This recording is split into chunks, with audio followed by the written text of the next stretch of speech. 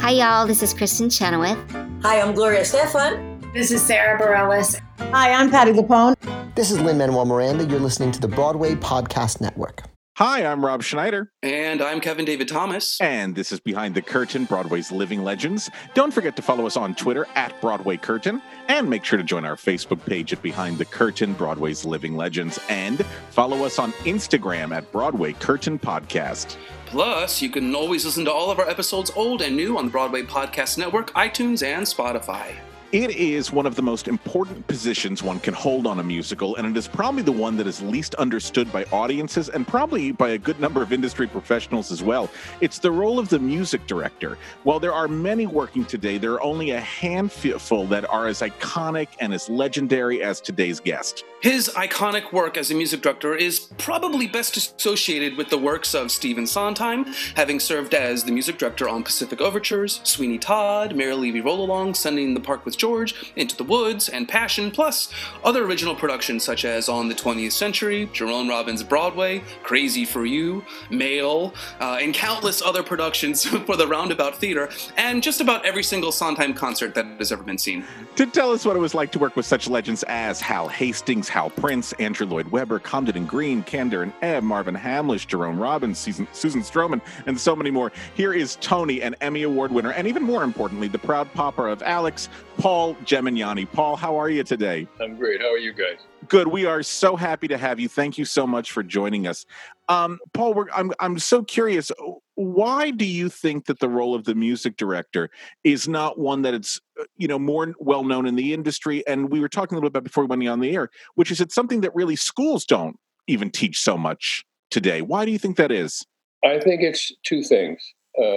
Basically, I think one is that the younger people, or let me put it another way, the musical director thinks of himself as not one of the creative team. He thinks about himself as a worker. Usually, many times, not so much when I came up, but now people are picked for what they can do as opposed to what they are. Like, for instance, I can't play piano. I've never been a pianist. I'm a drummer and a cello. And that was outrageous when I did that. When people went, "You're a drummer and you're the musical director?" Because all of them are pianists. Because then it saves money, if you see what I'm talking about. Right. And now what that's done is it's filtered over into the musical director's job on Broadway, where you play piano and conduct the orchestra and do this and do that. Not saying any of these people are bad, good, or indifferent. I'm not judging their talent. I'm just saying how the job has changed in that respect. That's one thing. The other thing is the musician from day one on Broadway was a second-class citizen. Still is. Not to all of us who work there. Of course. But to most people. I mean, I've had people come down to the orchestra pit. I mean, after me standing there for 3 hours, right? Orchestra. This was not recently. This is like when there wasn't, they didn't record or they didn't put orchestras in a room, separate rooms, so that what it sounded like was a recording in the theater. Okay. Right. And rightly so. The focus of notoriety goes to the writers and the director, and sometimes the choreography, depending on who is what. So you're sort of lost. Now, the reason why I think I succeeded, and I'm serious about this, is because I didn't know any better. I came from the classical jazz world. I knew nothing about musical theater. I saw one musical theater production in my life before I came to New York, which was Merman and Gypsy with my mother when I was about 13. And did that leave any impression? That didn't really do anything for you? I talked to Milton Rosenstock, who was the conductor.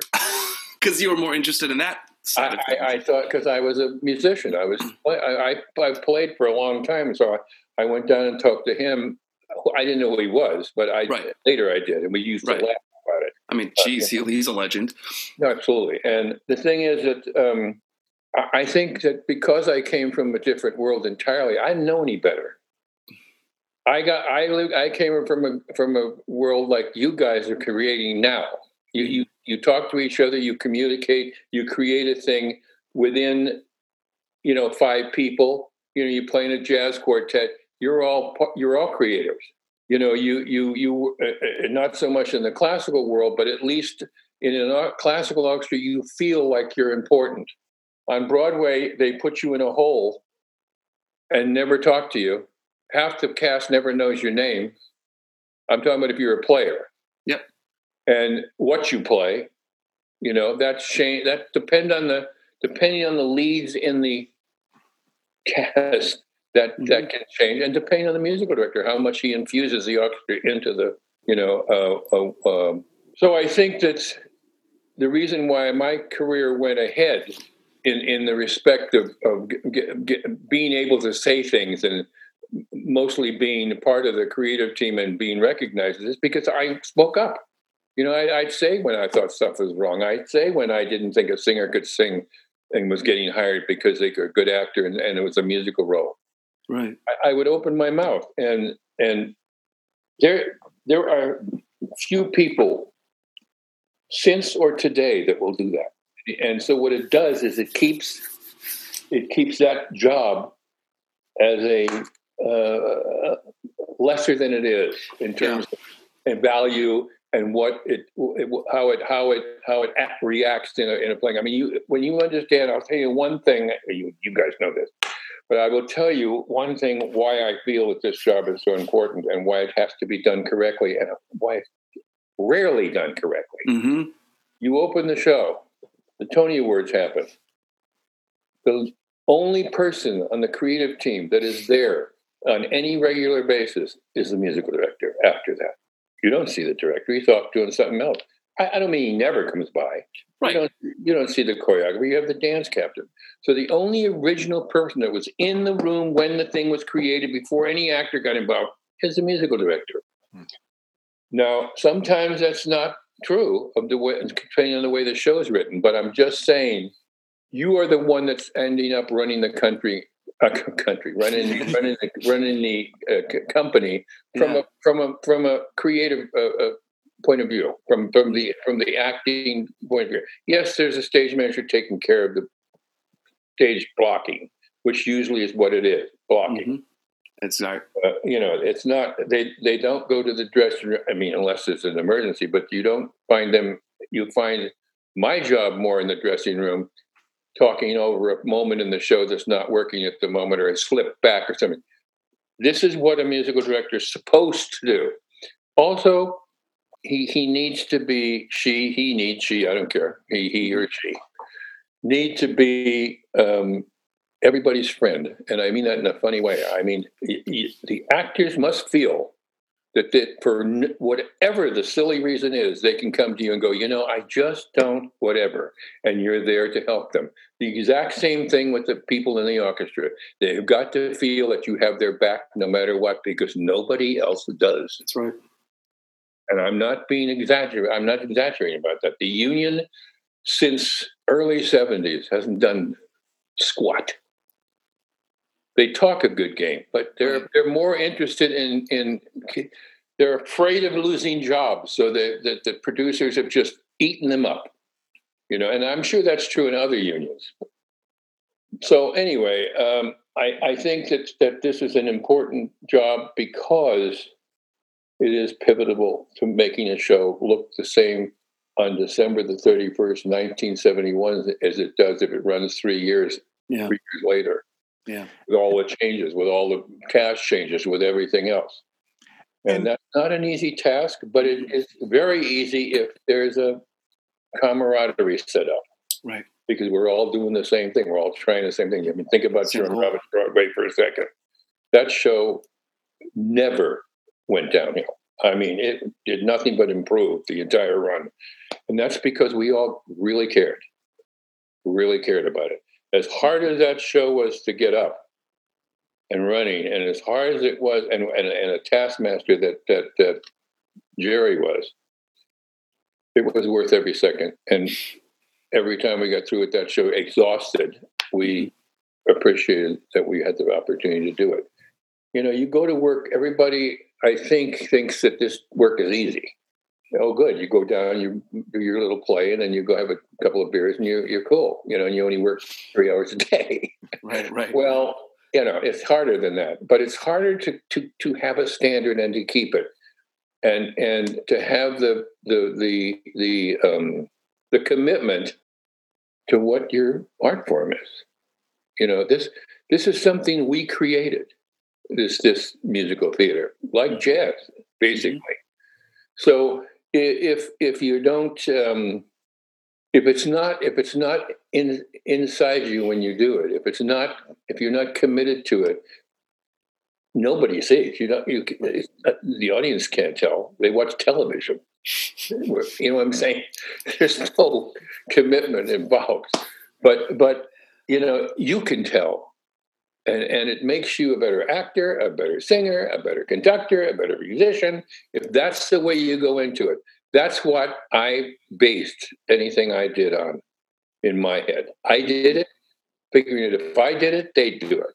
Well, if I did it, the orchestra would do it. The relationship with the actors grew because of my commitment, and their commitment went together. It wasn't separated by, oh, he's a musician, oh, you're an actor. Right. Paul, how do we help bridge that divide? Where you say, the musicians are treated like second-class citizens, which is true. How do we start to overcome that? Or is that something that's just... Well, if I were in charge of all of Broadway, the first thing I would do is I would not allow any musician to play where he couldn't be seen.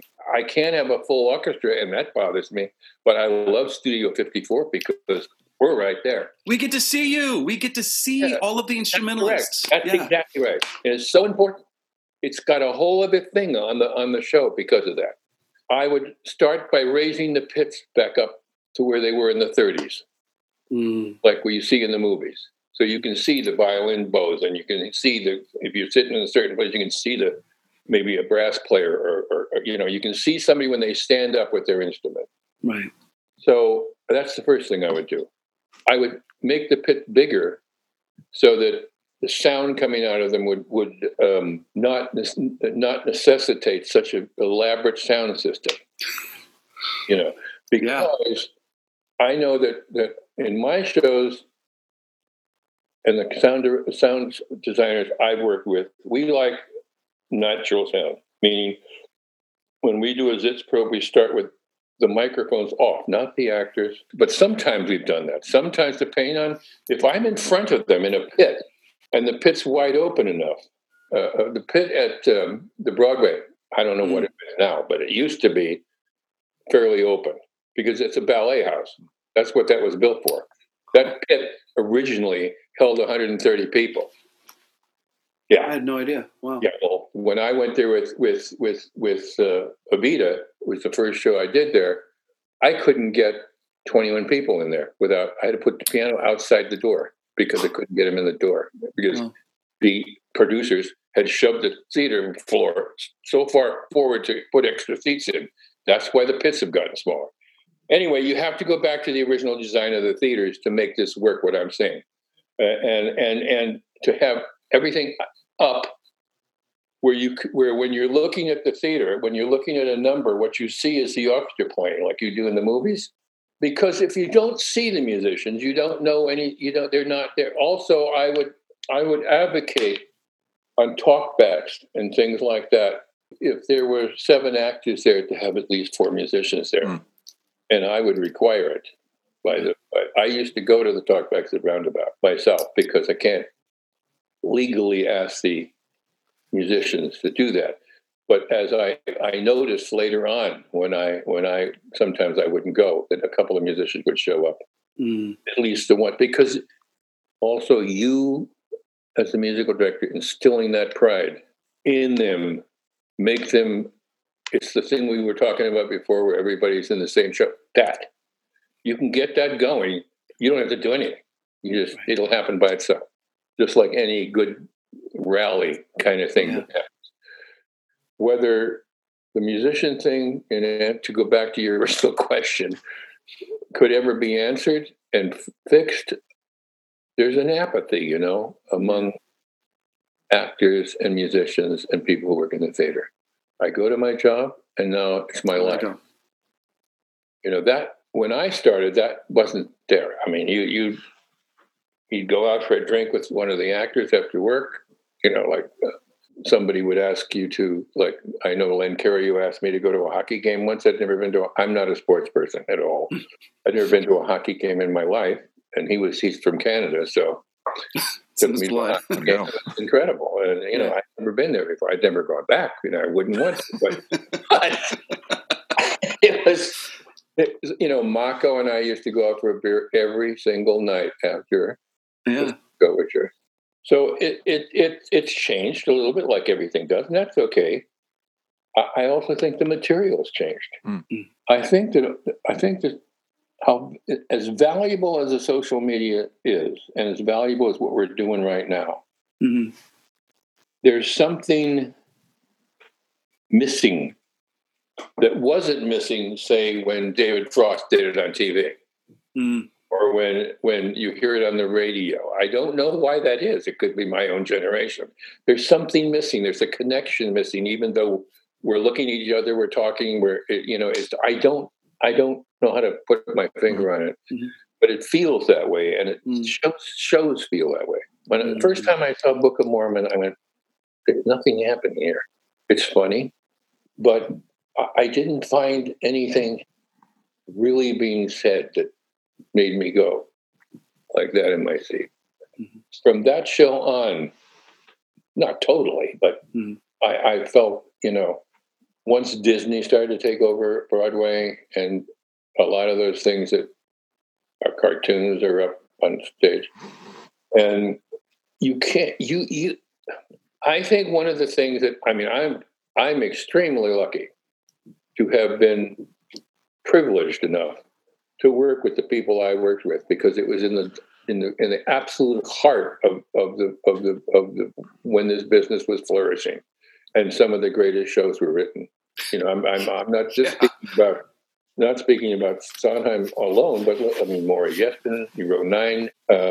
Those kind of, I got to meet and work with Julie Stein. I couldn't ask for a better time to live. It goes in spurts of different values, and I think Broadway, with the exception of Lin-Manuel, I don't want to hurt anybody's feelings by saying this, but with the exception of him, I don't see a lot of new opinions that matter. I see a lot of fluff and frizz in the musicals I'm talking about. The plays are doing pretty good. It sounds like when you were first starting out, which was in the mid-'60s, you had things by people like Hal Prince and Kander and Ebb that was so revolutionary. Did you feel that way when you first saw Cabaret for the first time? Well, here's the thing. That's what made me think about, I thought musical comedy, musical theater was frivolous. I thought it was not played very well. I thought that the music wasn't really challenging enough. That I liked Julie Stein, but I never listened to those things. I never listened to them. I did my whole musical education on the road in Cabaret because I knew nothing from these things. I saw Cabaret. I came to New York to visit a friend of mine, and I met him, and he got me a ticket to the show. I came from a jazz gig in Minneapolis. And I thought, well, I'm here, that close. I'll take a train from Chicago to New York and see my friend. And then before I go back home, because I'll never get, and I'm on the West Coast, I'm never coming out. You're from San Francisco originally. Yes, right. Yeah. So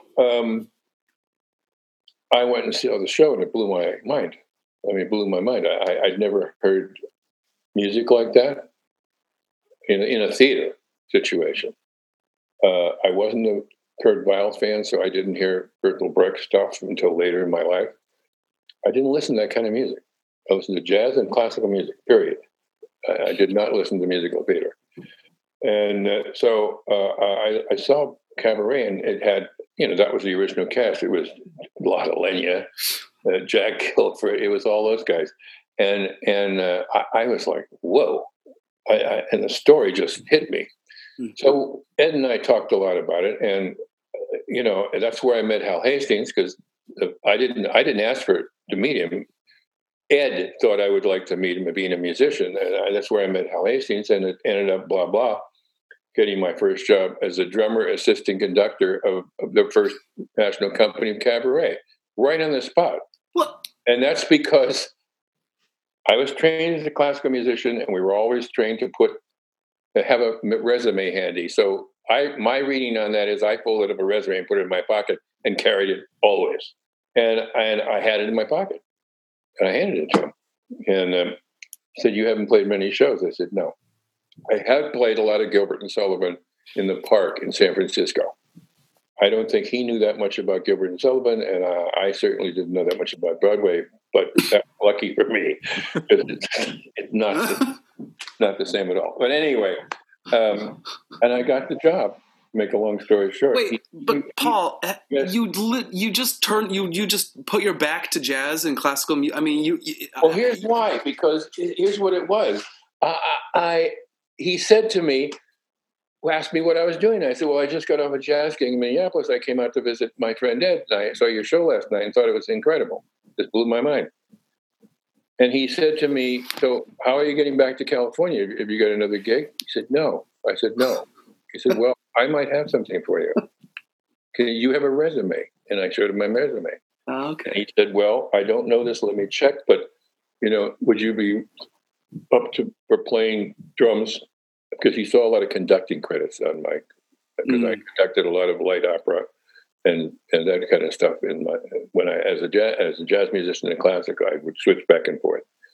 And I said, he said, "Maybe assistant conductor." I said, "Okay, sure, yeah," because I had no way. I had to pay my own way back. So that was like I would have had to pay my own way back. So it was a steady gig too. I mean, if you that's what I'm talking about. It's a gig. Yeah, for 6 months. And at the end, I said, "Well, can I leave in San Francisco?" "Yes, that's our last stop anyway. Before we go to whatever I think they broke it down to a bus and truck after that." All right, so that's how that happened. And then I played that. I didn't know that assistant conductors on the road in the musical theater, it's not that way today. But when I was started, the only way assistant conductor would get up to conduct is if the guy in front of him dropped dead right there on the podium, and there was no other way, because you never conducted, ever. Really? Not even rehearsal. But because I never did, and every time I asked, Joe Lewis, who ended up to be my assistant on Candide when I switched up to Candide, said, "No, you're not going to conduct. Only if I drop dead are you going to conduct." That's definitely good. So, and I suddenly realized, oh, I see what that game was. Beating the pot. But I had a good time. And I learned a lot. And playing that show, there was no part. The guy who had played it before me did not read the part that was written. He just made up his own part, because I don't know whether he couldn't read music or whether that's what they were trying to do. I find that most Broadway drummers do that. They play sort of the part, but then they really make it their own. They make it better. My own instinct, I just didn't know that that's the way it was done. Nobody told me anything. Anyway, I got through that, and he called me back to do Zorba 6 months later. When I got to San Francisco, I'd gotten home. I was there a week, and he called me and said, "I've got a new show. I'd like you to come back and play." And I said, I don't want to play drums in Broadway musicals. I said, "I'm a conductor, and so I'll tell you what I'll do. If you come back and do this job for me, when it goes on the road, and if it goes on the road, you'll be the musical director, or you'll be the conductor." And that's what happened. I took a chance. I thought, oh, well, what the hell? I didn't have a job at the time. I had an open job at 2 nightclubs in in San Francisco, where I could go back to work there anytime. Right. So I wasn't losing anything. So I went back to New York and played Zorba with Herschel Bernardi, and went out on the road with John Ray and Sheeta. I was a conductor, and then he called me back. We got to San Francisco again, and he called me and said, "I have a show that you need to come back. I'd like you to come back. You'll meet everybody you'll ever need to meet in show business in this show. And I said, doing what? And he said, being the drummer. I said, no. Nope. I said, I told you I'm a conductor. I'm trying to get out of this. I don't want to play the drums anymore. I played them since I was 16. Mm-hmm. I want to be a conductor, and I'll never do it if I don't try and do it. So I'm going to have to say no. He said, listen, this is stupid. You need to do this. I said, well, why? Who's in it? Well, Stephen Sondheim. I know who that was. Mm-hmm. Michael Bennett. Didn't know who that was. Hal Prince I knew because both shows. Right. He was directing both shows I'd worked with. And I'd met him a couple of times. That's the only person I knew. And I said, well, I don't know. I need time to think about it. Let me think about it over the weekend. I said, okay. He said, okay. And I called a bunch of my musician friends, and they went, are you nuts? What's the matter with you? Take the job. Get to New York. What are you, out of your mind? So on that advice, I went to New York and met Michael Bennett and Sondheim, and the rest is history. Paul, did you guys hit it off right away? I mean, could you tell? I mean, it was a pretty amicable. From the first time meeting Michael and Stephen, it was a match. Mm-hmm. Then things happened, and I took Follies. He left for selling to the president. This is Hal Hastings. Hal Hastings. Yeah. So I conducted from the Tonys on. I mean, I didn't do the Tonys, but from that. After the Tonys on, I conducted the run in New York. And then I took it to L.A. Mm. By the time I came back, Night Music was already cast. He had no work for me. Mm. And I was literally, we had done the Scrabble album. We had that was supposed to be a little York Theater 2-piano and drums thing. And it turned into, because of so many people wanting to do it, it turned into this big thing at the Shubert with a full orchestra, with me conducting in front of everybody I'd ever have to know in show business. It's like the most iconic concert ever. Like an audition, you know. Lenny was there, everybody was there. And at the end of that concert, there was, hi, that was really good. And I had nothing. No jobs, nothing came up, nothing. I am in, where was I living at the time? I think I moved, I think I was living in New Jersey. I had taken, out of desperation, because musicians didn't get paid very much in those days. They don't get paid much now, but they didn't really get, I think my salary on the road in Cabaret was $450, including per diem. I was about to take a test to drive a school bus because it was a daytime job and would allow me to audition and still go sub on Broadway. Right. But because I was a conductor, you didn't sub on Broadway. Nobody would hire me again as a drummer because I was a conductor now, right? And suddenly one day, as I was about to take that test, Elliot Lawrence called, who I didn't know was a fan, and said he was leaving Sugar and he would like me to replace him. Would I would be interested? And I said absolutely. So I went on salary immediately and went to learn the show. I was in the middle of learning the show, and at a matinee, I was going to start conducting that Saturday matinee. I was looking at a Wednesday matinee, and the phone in the box office rang, I guess, and somebody came up to me and tapped me on the shoulder and said, "There's a phone call for you in the box office." I felt like I was in a Mickey Rooney movie. Right. I go to the box office. It's Howard Haynes telling me, could I come to the office? Howard Haynes was the general manager for Hal Prince. Okay. Could I come to the office in between shows? And I said, sure, what for? And he said, I'll tell you when you get here. Got there, found out that Hal Hastings had died, and they wanted to take over Night Music. And now the rest is history. Yeah, that's so bittersweet. That's sort of the trajectory. Yeah. And I will say this right now, 90% luck. 90% being in the right place at the right time. Paul, I was going to ask you before we move on, what are some lessons that you learned from Hal Hastings that you still take with you today when you music direct? Well, he taught me the business end of business, and he taught me about to be a conduit for his musicians, give them a voice somewhere other than the pit, and protect them.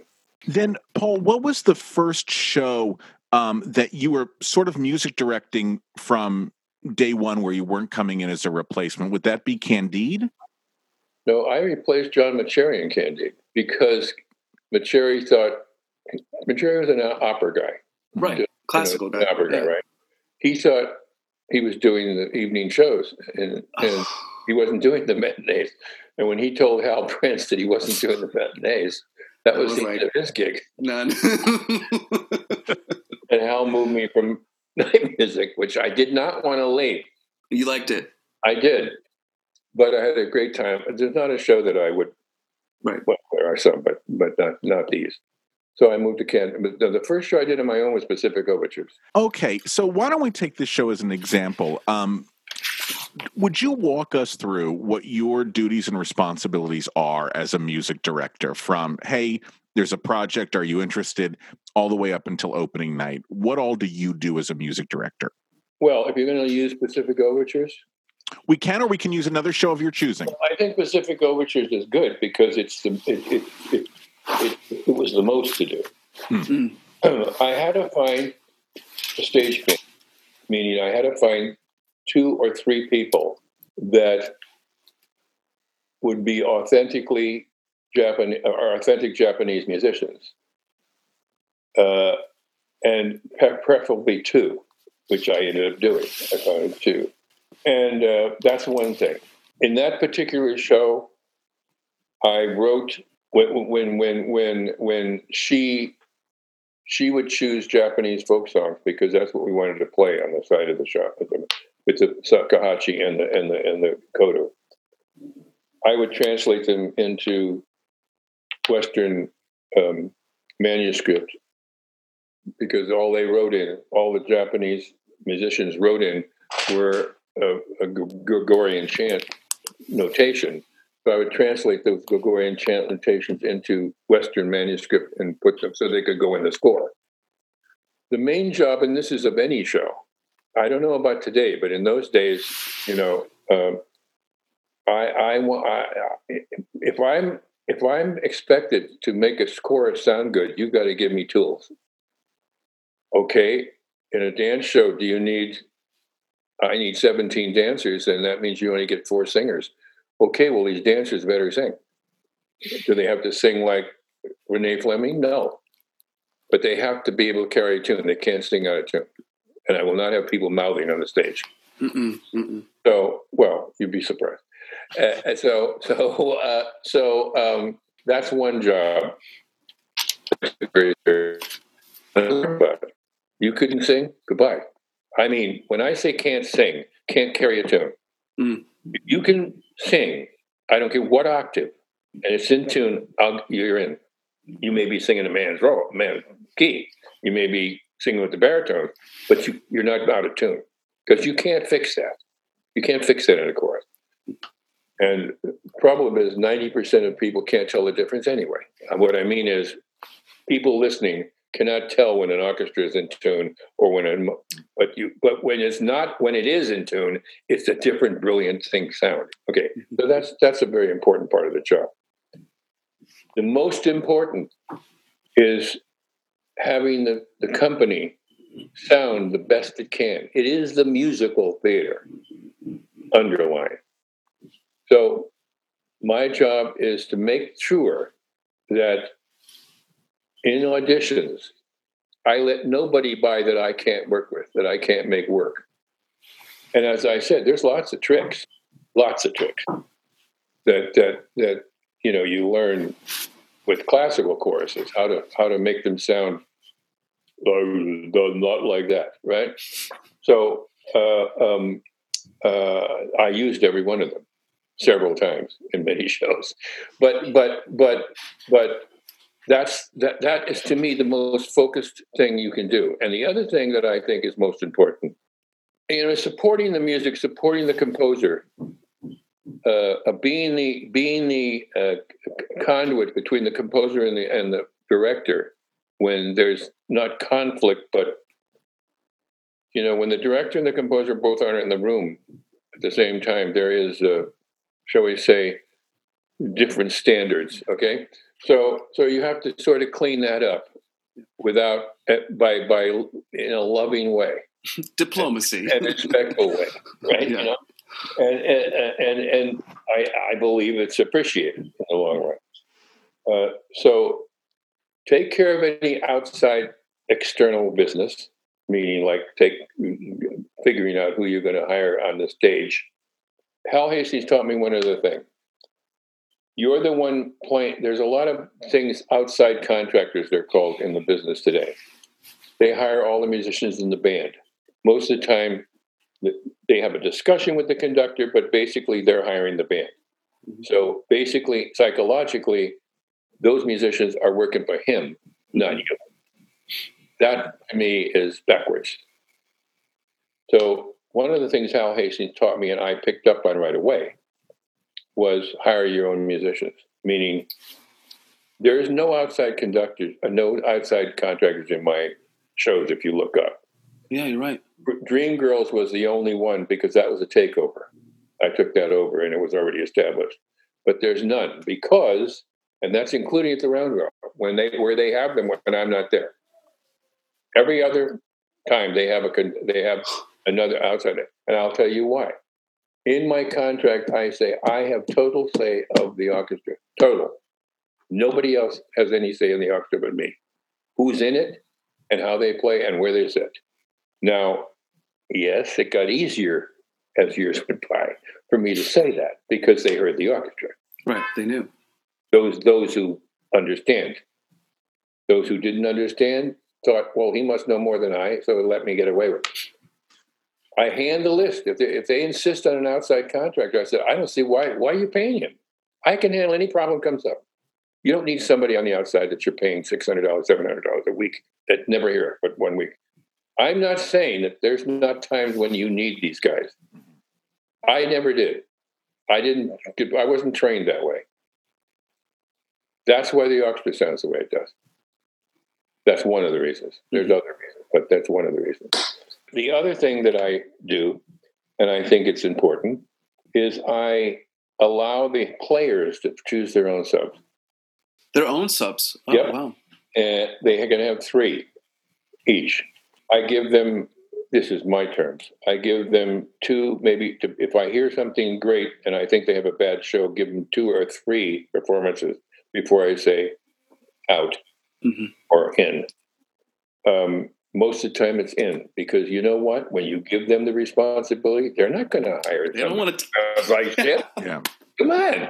You're right. But when you have somebody that is self-controlling everything and sends a sub in for a guy then he doesn't have any confidence in him either. Okay, this is the reason why. This is the reason behind it. And this is the other reason why the orchestra sounds the way it does. They have I make them have an investment in their own orchestra.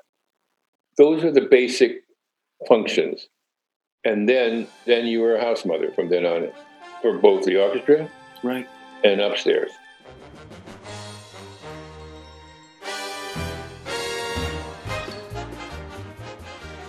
Hello there. This is Eva Gabor and Eddie Albert. Yes, before we were on Green Acres, we were both Broadway babies, and we love listening to Behind the Curtain, Broadway's living legends.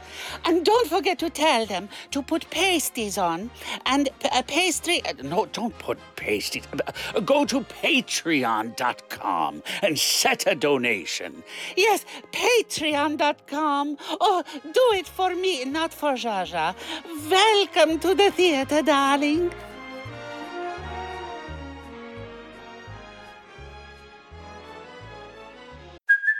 Hey, it's Kaylee Cuoco for Priceline. Ready to go to your happy place for a happy price? Well, why didn't you say so? Just download the Priceline app right now and save up to 60% on hotels. So whether it's Cousin Kevin's Kazoo Concert in Kansas City, go Kevin, or Becky's Bachelorette Bash in Bermuda, you never have to miss a trip ever again. So download the Priceline app today. Your savings are waiting. Go to your happy place for a happy price. Go to your happy price, Priceline. It's lunchtime at Tim Hortons, and we're serving up a special deal just for you. Our new $5.99 lunch deal includes your choice of any lunch sandwich and a side of crunchy kettle chips. Because what's lunch without a little crunch? And the sandwich choice is all yours, like a ham and Swiss, Chipotle chicken wrap, BLT, and more, made to order just the way you like it. Tim Hortons' new lunch deal. Simple, delicious, and just $5.99. Now that's a good deal. Only at your neighborhood Tim's. U.S. only. Price and participation vary. Terms apply. Can you talk a little bit about your relationship with the orchestrator? You know, you've worked with someone like Jonathan Tunick many, many times.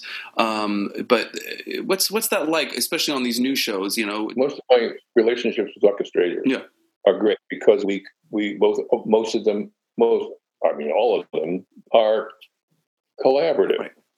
The orchestrators I've been privileged, again, with the best. Starobin, Tunick, Bill Brown, Billy Byers, Sid Raymond. Oh, of course. Oh, Sid Raymond, yeah. Those guys, you know, you have those guys on your side. As I said, I'm not shy about ideas. I'm also not shy about going, I don't understand this orchestration. I don't think it's good enough. Nobody says that. I'm not patting myself on the back. I'm just simply saying, I didn't know any better when I first said that. You know, that's also part of your job. I'm sorry, man. Mm-hmm. You know, if you're the CEO, you don't go, oh, geez, I can't yell at that girl because she'll cry. Come on. It's just part of the job. This is missing. It's not there. It's a micromanagement of bullshit. You know, like keeping little pieces of paper. How many times have you subbed this week? How many times? I don't care about that. I don't care about any union rules about you can only sub half the time. I don't care. If you're happy and I'm happy, I don't care where you are. I'd rather you be here. But if you got something you think is more important, it's your life. Go do it. But don't leave me like leaving in the lurch. That's my rule. I don't follow any rules but my own in terms of box now. But the purpose is to create a working environment that is conducive to creativity. That's the only gig that you have as a musical director. And you have to be as committed and as good as they are. If you're a mediocre conductor, you can't expect they're going to play great no matter what. But they'll play even greater and with more freedom and with the love that they reminded of the love they had for the first time they ever played an instrument. Every time they play, that's what you want. You want them to say to you, God, I can't believe that this gig is over. That's what you want to hear at the end. I'm so curious about your relationships with different composers. And do the relationships change? And do your duties change depending on who you're working with? Say, we know so much about your work with Sondheim, but tell us a little bit about working with people like John Kander or Cy Coleman. Well, it's different in the sense that they approach everything. Both of those boys approach things differently.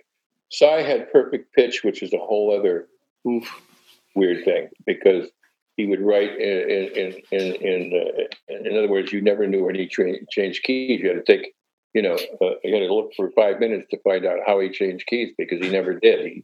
He just went there. Yeah, he heard it. And it's nightmare for the orchestrator. I mean, Hershey K went nuts on the 20th century because he changed keys, and you go, how'd that happen? There's no key signature, nothing to see it coming. You know, so jazzed, yeah. Yes, exactly. Mm-hmm. And Kander is very classically. I mean, his head is classical, and he like for instance, I have a theory about singing. You don't make somebody sing something they can't. In other words, if Steve writes something, who's great about this, by the way, I will call him up and say, this guy hasn't got an F. So I'm going to have to lower this because they all care about keys like crazy. This is like the holy grail. You cannot change a key. Okay? It's like, I don't know what it is, like a million adultery if you change a key. So I would always call Steve and say, look, this guy cannot sing. He hasn't got a good F. He's got a good E flat, but he hasn't got a good F. He got a good D, but he has no F. So I'd like to lower it a step and see what you think. I don't think you're going to notice any dramatic change, but let me work him up in the song, and you come and hear it. And he did, and would always go. He's always going. And as that relationship went, if I said I'm going to change the key, he went, okay, fine. Okay, Kander and Cy Coleman. Kander wants to sit at the piano and try it himself. He didn't quite believe me. But they always found out that I was right and fixed it. I mean, or either changed the key themselves in a different way than I was going to do it, or did something to allow the person to only have that high note, right? And Coleman was the same. Same, not mistrust so much as I want to hear it myself. So we put it together. We sing it in the key that he wrote it in, and then I play it for him in the key that I chose, and he'd either adjust it or say. But they never questioned me on it. It's an important thing. You don't put an actor on the stage doing something they can't do. This happens all the time. All the time. You just lower it a half step, everything would be fine. Do you give acting notes? Do you give acting notes when you're teaching music for the first time? Absolutely. Not serious acting notes, but like, what does that lyric mean? What are you talking about? I don't get it. Yeah. Tell me. I also sometimes put an image in their mind. You know, he's talking about here is this, and maybe if you whatever. Because we've talked to some directors who said, they don't want the music director to do that. They just want them to teach the notes. Have. And I go, well, that's kind of a waste of a great resource. But it's the way you say to the director. I never say anything to an actor that he doesn't know about. Mm-hmm. I go to him and say, I'm going to have to talk through the lyrics with her because there's some places she's not getting them. And I'm just going to give her some specifics about the lyrics, not giving her any blocking or what her emotions should be. I'm just going to hear what the lyric actually means, which is what I did. I do it. I don't say move left, sit down here. I don't do that. Mm-hmm. And I think they're afraid, or they don't think the guy can do it. I've never had a director say to me, don't do that. That's my job. Not once. Good. I mean, he is the partner. He is the boss. Mm-hmm. Can't leave him out in the dark. You can't show him something. The only time we've ever pulled something is in Sunday in the Park. Mandy and I came up with the idea of doing both voices. With the dog? Yeah. And we just laid it on Steve. We didn't say anything about it because it used to be a girl. It used to be a girl that came out. So we have something to show you, Steve. Sit down. Don't say anything yet. Go.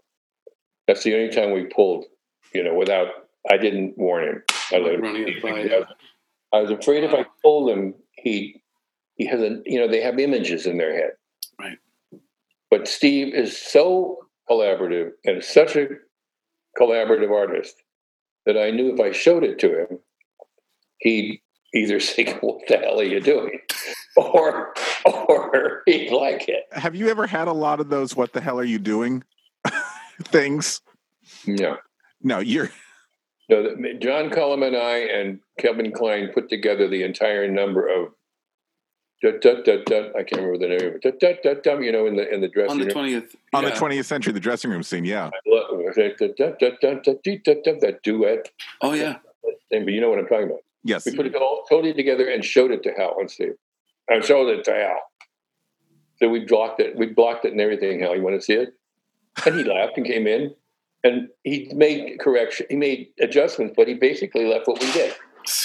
It's the spirit of something. Yeah. You're not going, I directed that. I fixed that up. No, you didn't. Don't use that language. For one thing. But I mean, it's the spirit in which you do something. You're not trying to take over anything. You're trying to. They see that you're enthusiastic about the project, about what you're doing.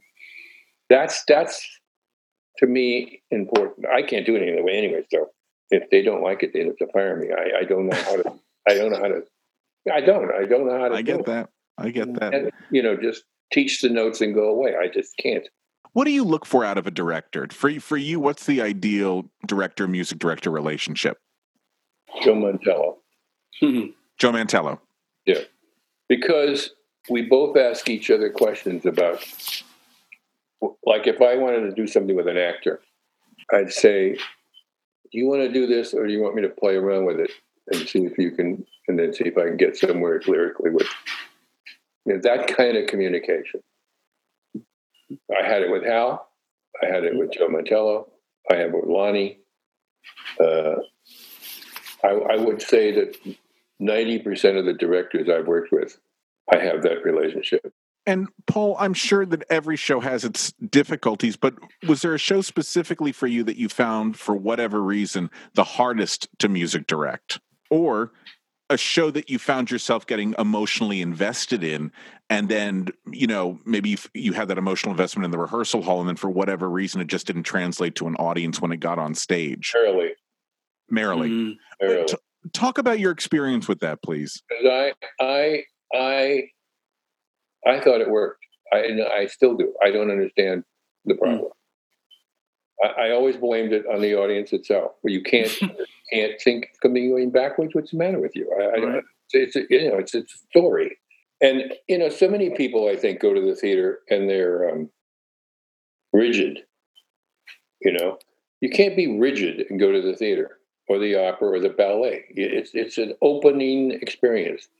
And I think Merrily suffered from that because it was a little harder to deal with. I never found it hard to deal with. But then my mind, as a creative artist, goes wherever it has to go. I never, I don't think like other people do in that respect. Merrily never bothered me from day one. I could never understand why it didn't work. Now, I'm not sitting out, not involved with the actors and the material and all that. You know what I'm saying? I'm not doing that, so I give them that credit. I'm not saying they're stupid. I'm just saying I never have understood that.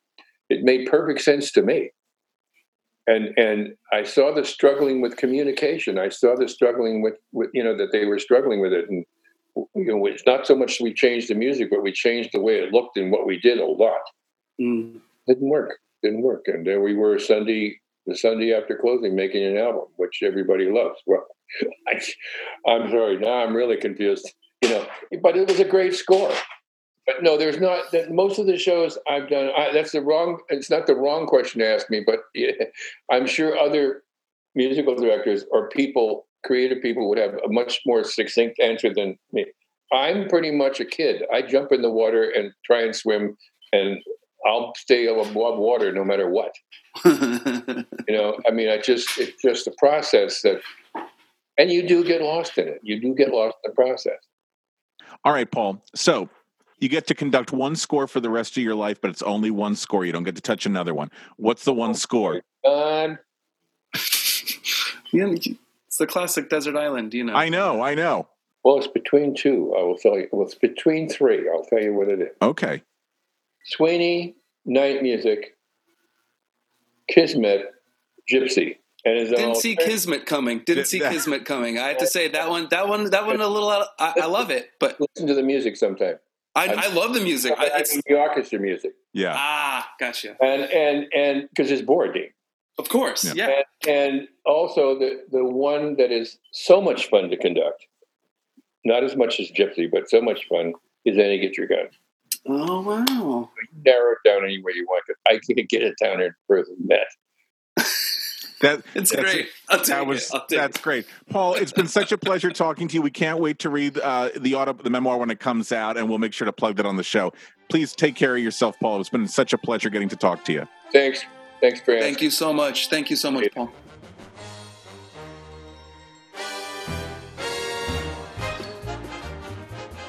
Thank you for listening to today's episode, and a big thanks to the Punchy Players, Jeff Marquis, who is bringing back Lucy, Betty, Judy, and more to shill for us. And a big thanks to our sound editor, Daniel Schwartzberg, and social media manager, Bethany Ann Selecki. And don't forget, we want more folks to hear these incredible stories, and that's where you come in.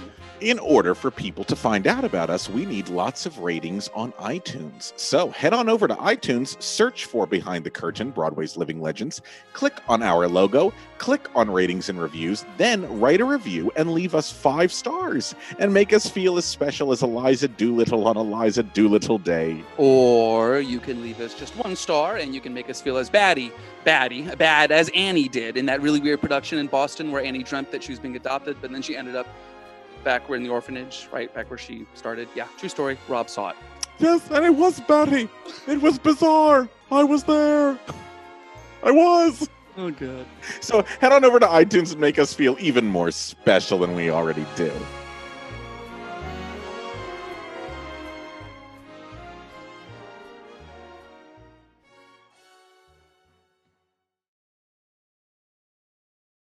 Have you ever wondered how your favorite performer actually feels? Well, here's your chance. Welcome to The Quiet Part Out Loud with me, Bobby Steggert, Broadway actor and now a therapist to a whole host of Broadway creatives. Part interview, part therapy, this is not your typical podcast. We'll go right to the heart of things with some of your favorite artists, what they still struggle with, what lessons they've learned, what they haven't figured out yet.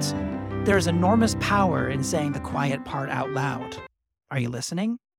Hey, it's Leslie Odom Jr. here on the Broadway Podcast Network to tell you about the Rise Theater Directory, a program of Maestro Music. Rise is a national online resource designed to connect and empower backstage and administrative and creative theater professionals from underrepresented backgrounds.